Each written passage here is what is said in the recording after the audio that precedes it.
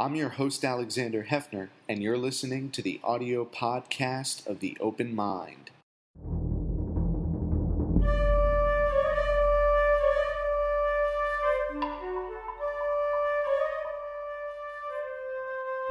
I'm Alexander Hefner, your host on The Open Mind. I'm delighted to welcome Adam Harris to our broadcast today. He is a staff writer for The Atlantic. Welcome, Adam. Thanks for having me. Adam, do you think the nation will take ownership of John Lewis's legacy in a way that is not fleeting, but that endures? And what do you think that's dependent upon? The idea that John Lewis, through a Voting Rights Act, through a renamed bridge, through a cultural shift, can be preserved not just in these weeks, but as part of the permanent fiber of this country. Yeah, it was interesting because the day after John Lewis passed, I spoke with several, pretty prominent figures, from activists to politicians, and they all kind of said that, right? Where we need to make sure that we're not only honoring him, but we're emulating him in kind of the way that we're living. And I think it's interesting, particularly in this moment when the country's having this national reckoning on race. You've seen kind of bills moving, or at least legislation moving in different states on police brutality. You've seen calls for things like shifting zoning laws and dealing and addressing with school segregation. I think that there's some really practical things that people are thinking about right now in this moment that kind of speak to that legacy, that speak to the sort of equality that John Lewis spent his entire life fighting for. And also awareness that he was one of the big six, and he was the last living member of that coalition, which of course included Farmer and King. I wonder how much Lewis thought towards the latter part of his life that there had to be a succession plan for that big six. Folks like Reverend Barber and others who were activated now in the society and discourse, but really during the Obama administration and for the last 3 decades have not been as apparent. And do you, from your reporting, have any sense of feeling that was a lapse, that there was sort of a lapse in the trajectory from Lewis and King and Farmer on in the decades that followed, or not so much? I don't know that there was a lapse. I mean, you did have kind of activists at the kind of grassroots level that were sort of advancing this sort of equality agenda. So over the stretch of time from the 60s to the 70s to the 80s, you had kind of this handing of the baton, but you also had the consistency of John Lewis there, and the consistency of some of these kind of elder statesmen, Jesse Jackson still being there. I think that what we're seeing now is in kind of the aftermath of the Obama election, the Obama presidency, we've seen this shift to this Trump era, where I think people are more acutely aware of kind of some of the systemic inequities and the need to not only kind of passively address them, but actively work to dismantle some of those systemic issues that kind of lead you to the place we are now as a nation. So I think kind of where you're seeing people like Stacey Abrams, you're seeing people like Reverend Barber, that's sort of not only the fact that they've been pushing for this their entire lives, but that people are now listening to what they've had to say. That these causes aren't just something that are happening in a vacuum, that people are fighting for, but that America is now waking up and hearing kind of what these activists are right. trying to do. You question, Adam, whether the term lapse is the correct one, because you did have figures like Jackson and Sharpton, you mentioned, and Chisholm and others. But there was a period of either complacency or inactivity when it came to legislative and political reform. If you read Elizabeth Hinton, if you read the history of that period post-Civil Rights Act and Voting Rights Act, the continuity in instilling those values permanently in institutions just wasn't there. I mean, there wasn't the the appetite for it, the endurance.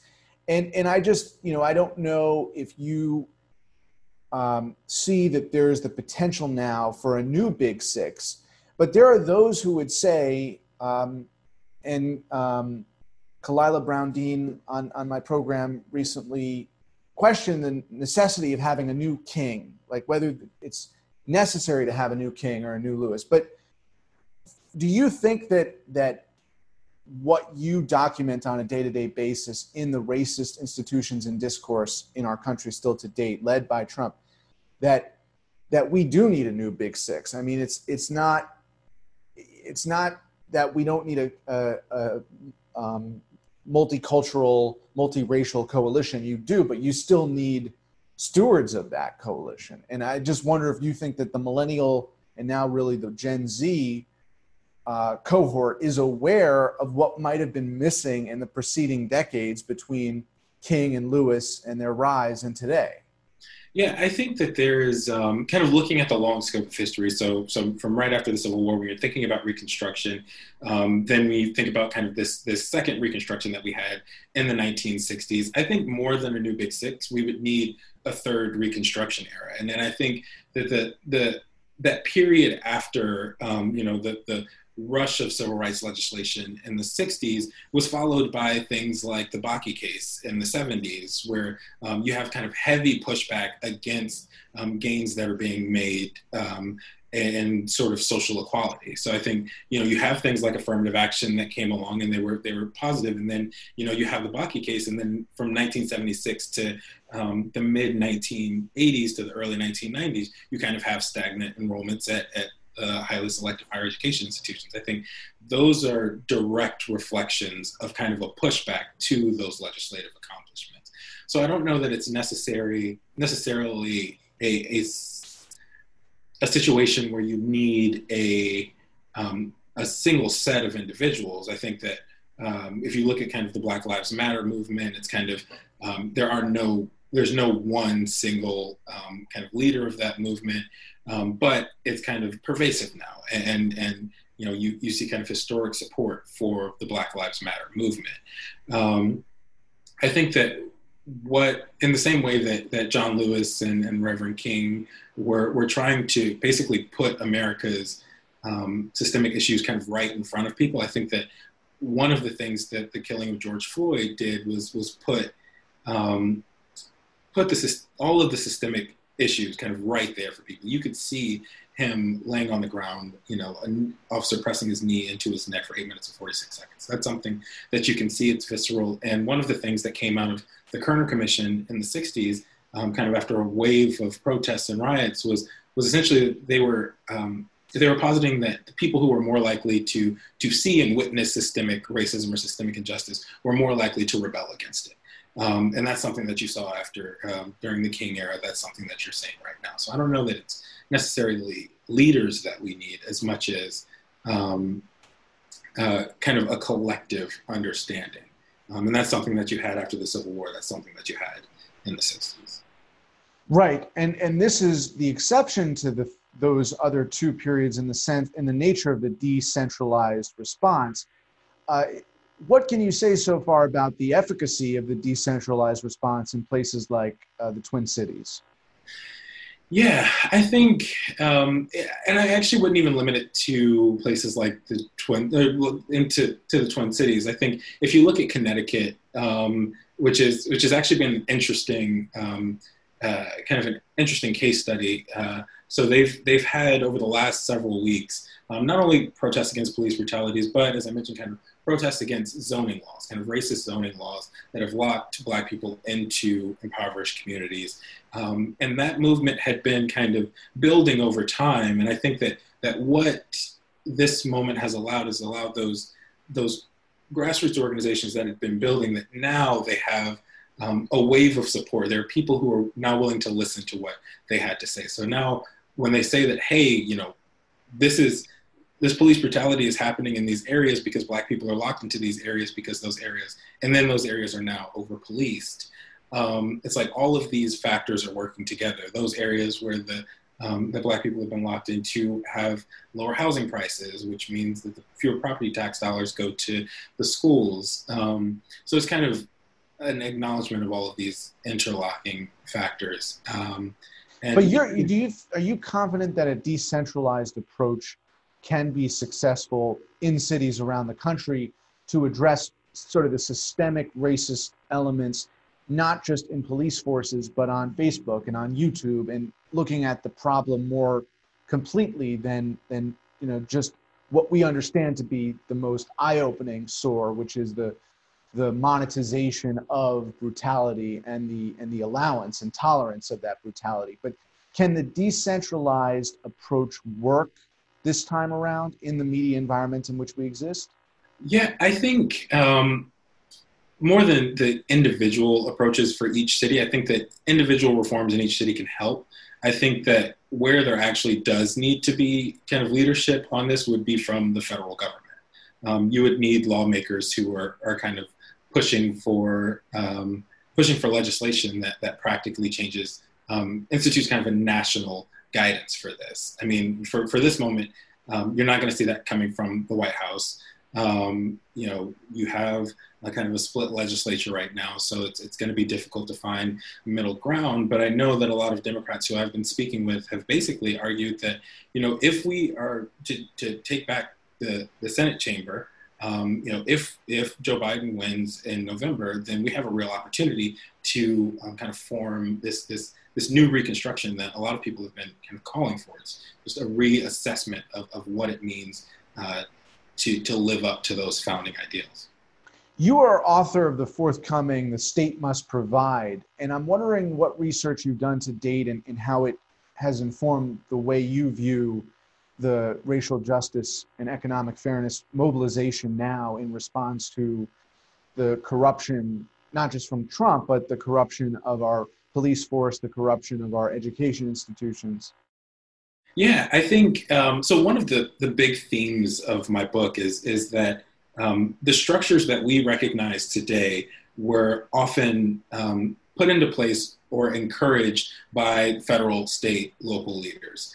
So there is a lot of responsibility coming from, it's not just to say that, these were things that were happening by private individuals, and they influenced, that kind of influenced the scope of history. This was kind of intentional action. So, I mean, if you're looking at the higher education system, when the federal government decided to make the biggest investment in history in higher education, only white students were allowed to attend those institutions. When they decided that they would do a federal investment for Black students by 1890, that investment was about a tenth of what that original one was, and the white institutions ended up getting money on top of that. So when you look at this, and then of course Black students were locked into a certain subset of institutions for the next 80, 70 years. So when you look at just kind of how baked in systemic inequities are, I think that it's impossible, in the same way that Richard Rothstein showed in The Color of Law, and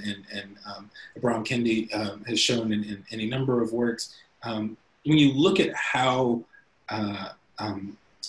public policy has influenced the systemic inequities that we see today, I think that the thing that becomes clear to me is that one of the few ways to actually address that is with policy. When I spoke with Elizabeth Warren last April, when she was running for president, she said, federal policy got us into this. Federal policy has to get us out. I mean, there are very few systemic ways to undo things that are actually written into law, other than making new and better laws.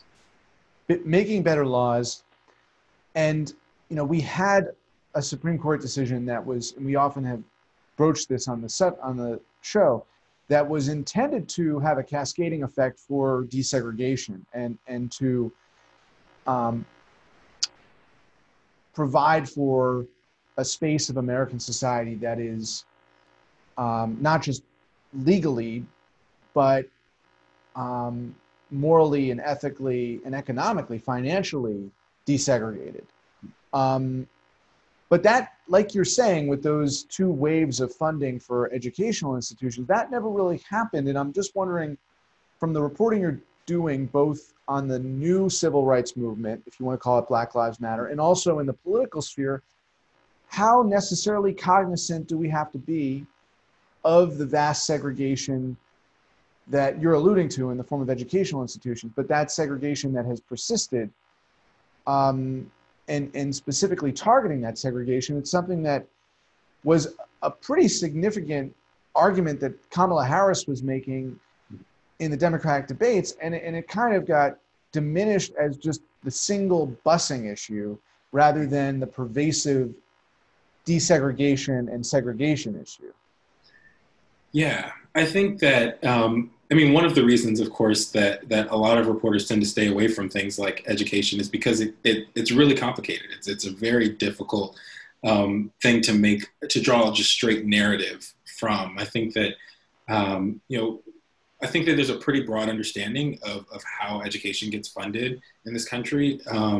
People think, education is related to property taxes. I think that it's of course more complicated than that. But I think that when you have that kind of base level understanding, kind of when you're mentioning how cognizant do we need to be, I think what activists have been trying to do for the last several decades is say, hey guys, this is the problem. We're trying to explain this problem to you as succinctly as we can. And then on top of that, they've been trying to persuade lawmakers to kind of dig into the weeds of it all, to say, okay, what are some of the specific policy things that we can tweak in order to make this more equitable? When I speak with people like Rebecca Sibilia at EdBuild or others, they say things like, maybe if we kind of reframe this thought, right, to say local control of schools does not mean that you get to keep all of your wealth in your school district. It means that you get to make decisions for your school district. But if you think about how systemic inequities have been built into zoning and they've been built into these school districts, if you get to keep all of your money there, then, that's only going to exacerbate these inequalities. People who've been locked out of these neighborhoods will not be able to access them.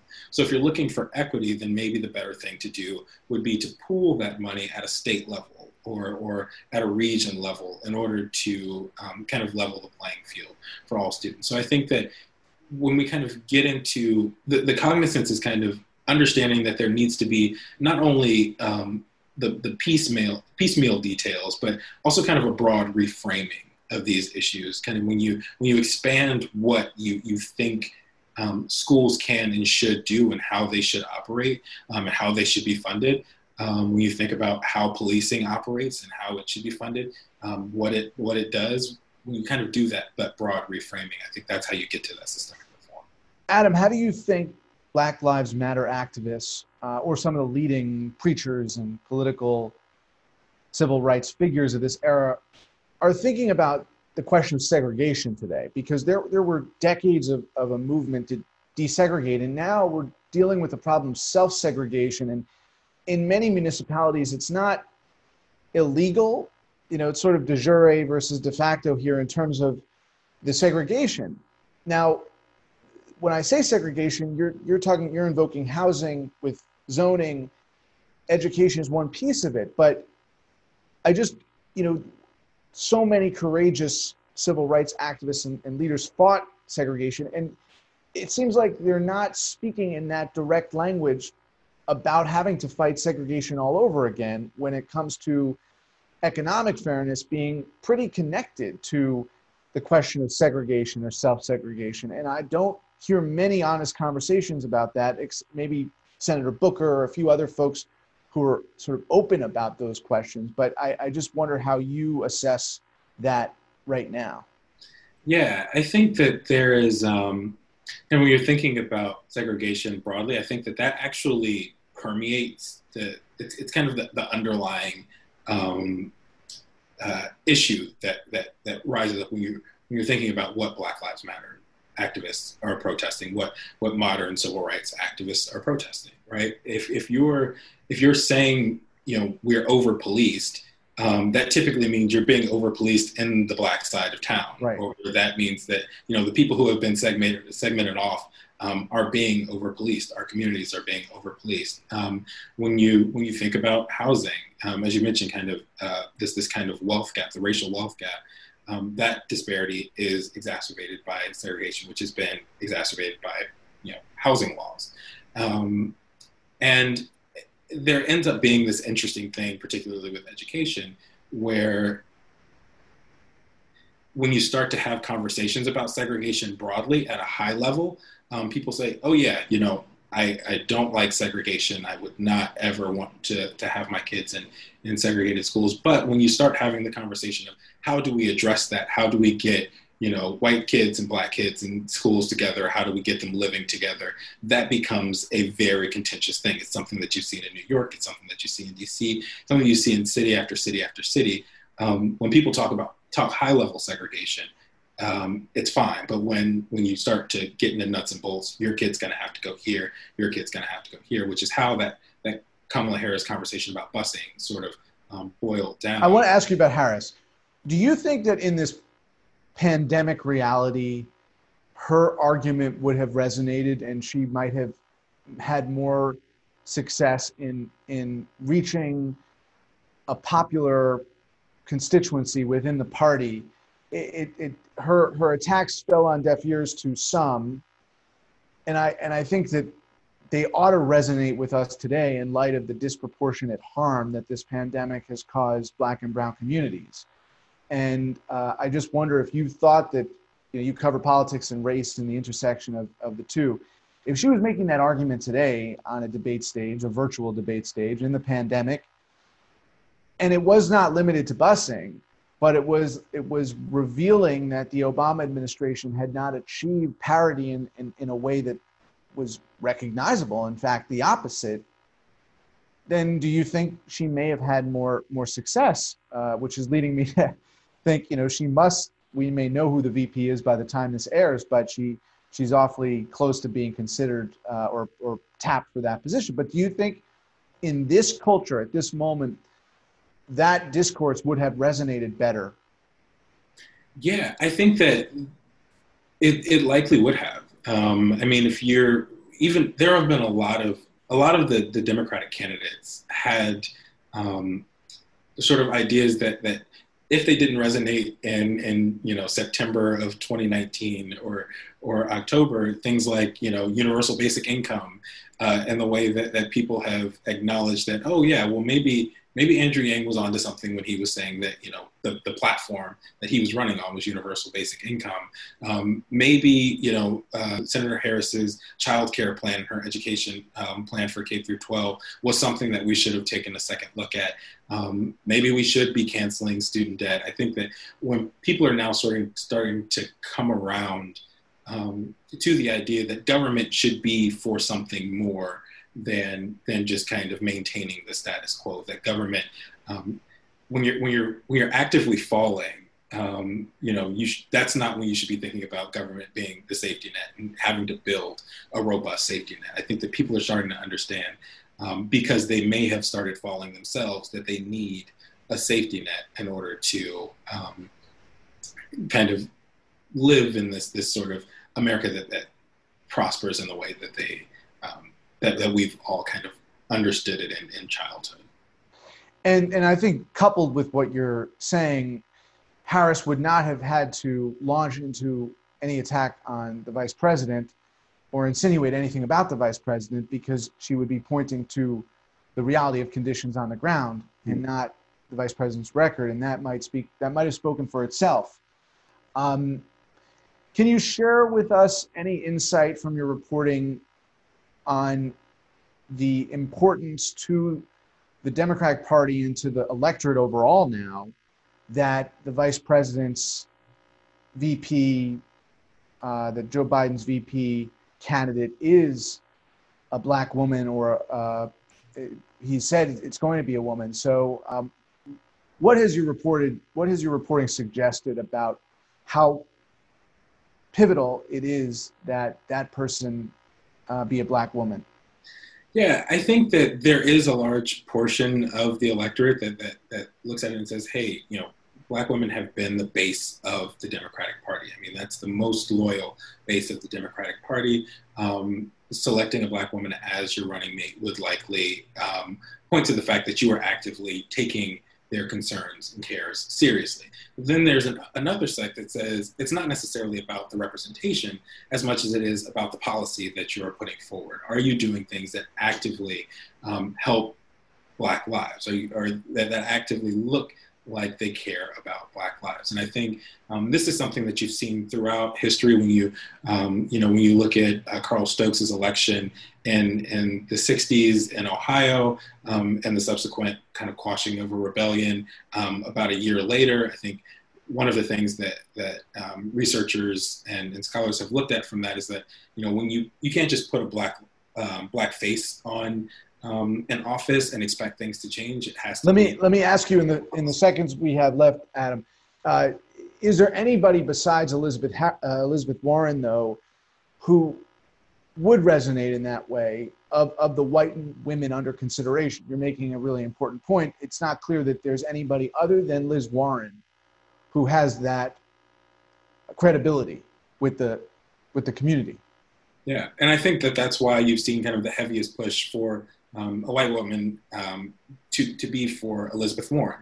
I mean, people look at Kamala Harris, they look at Stacey Abrams, but then outside of that, it's kind of Elizabeth Warren standing alone in a way in terms of people who are propping up policy that may actively move the needle on addressing some of this inequality. It will be interesting if he chooses someone like Tammy Duckworth, or someone who isn't clearly established in policy realms around social justice, racial justice, what the result is. I urge all of our listeners and viewers to check out Adam's work at The Atlantic and to find his book in 2021, The State Must Provide. We look forward to that very much, Adam. Thanks so much. Thank you. Please visit the Open Mind website at 13.org/openmind to view this program online or to access over 1,500 other interviews. And do check us out on Twitter and Facebook at Open Mind TV for updates on future programming.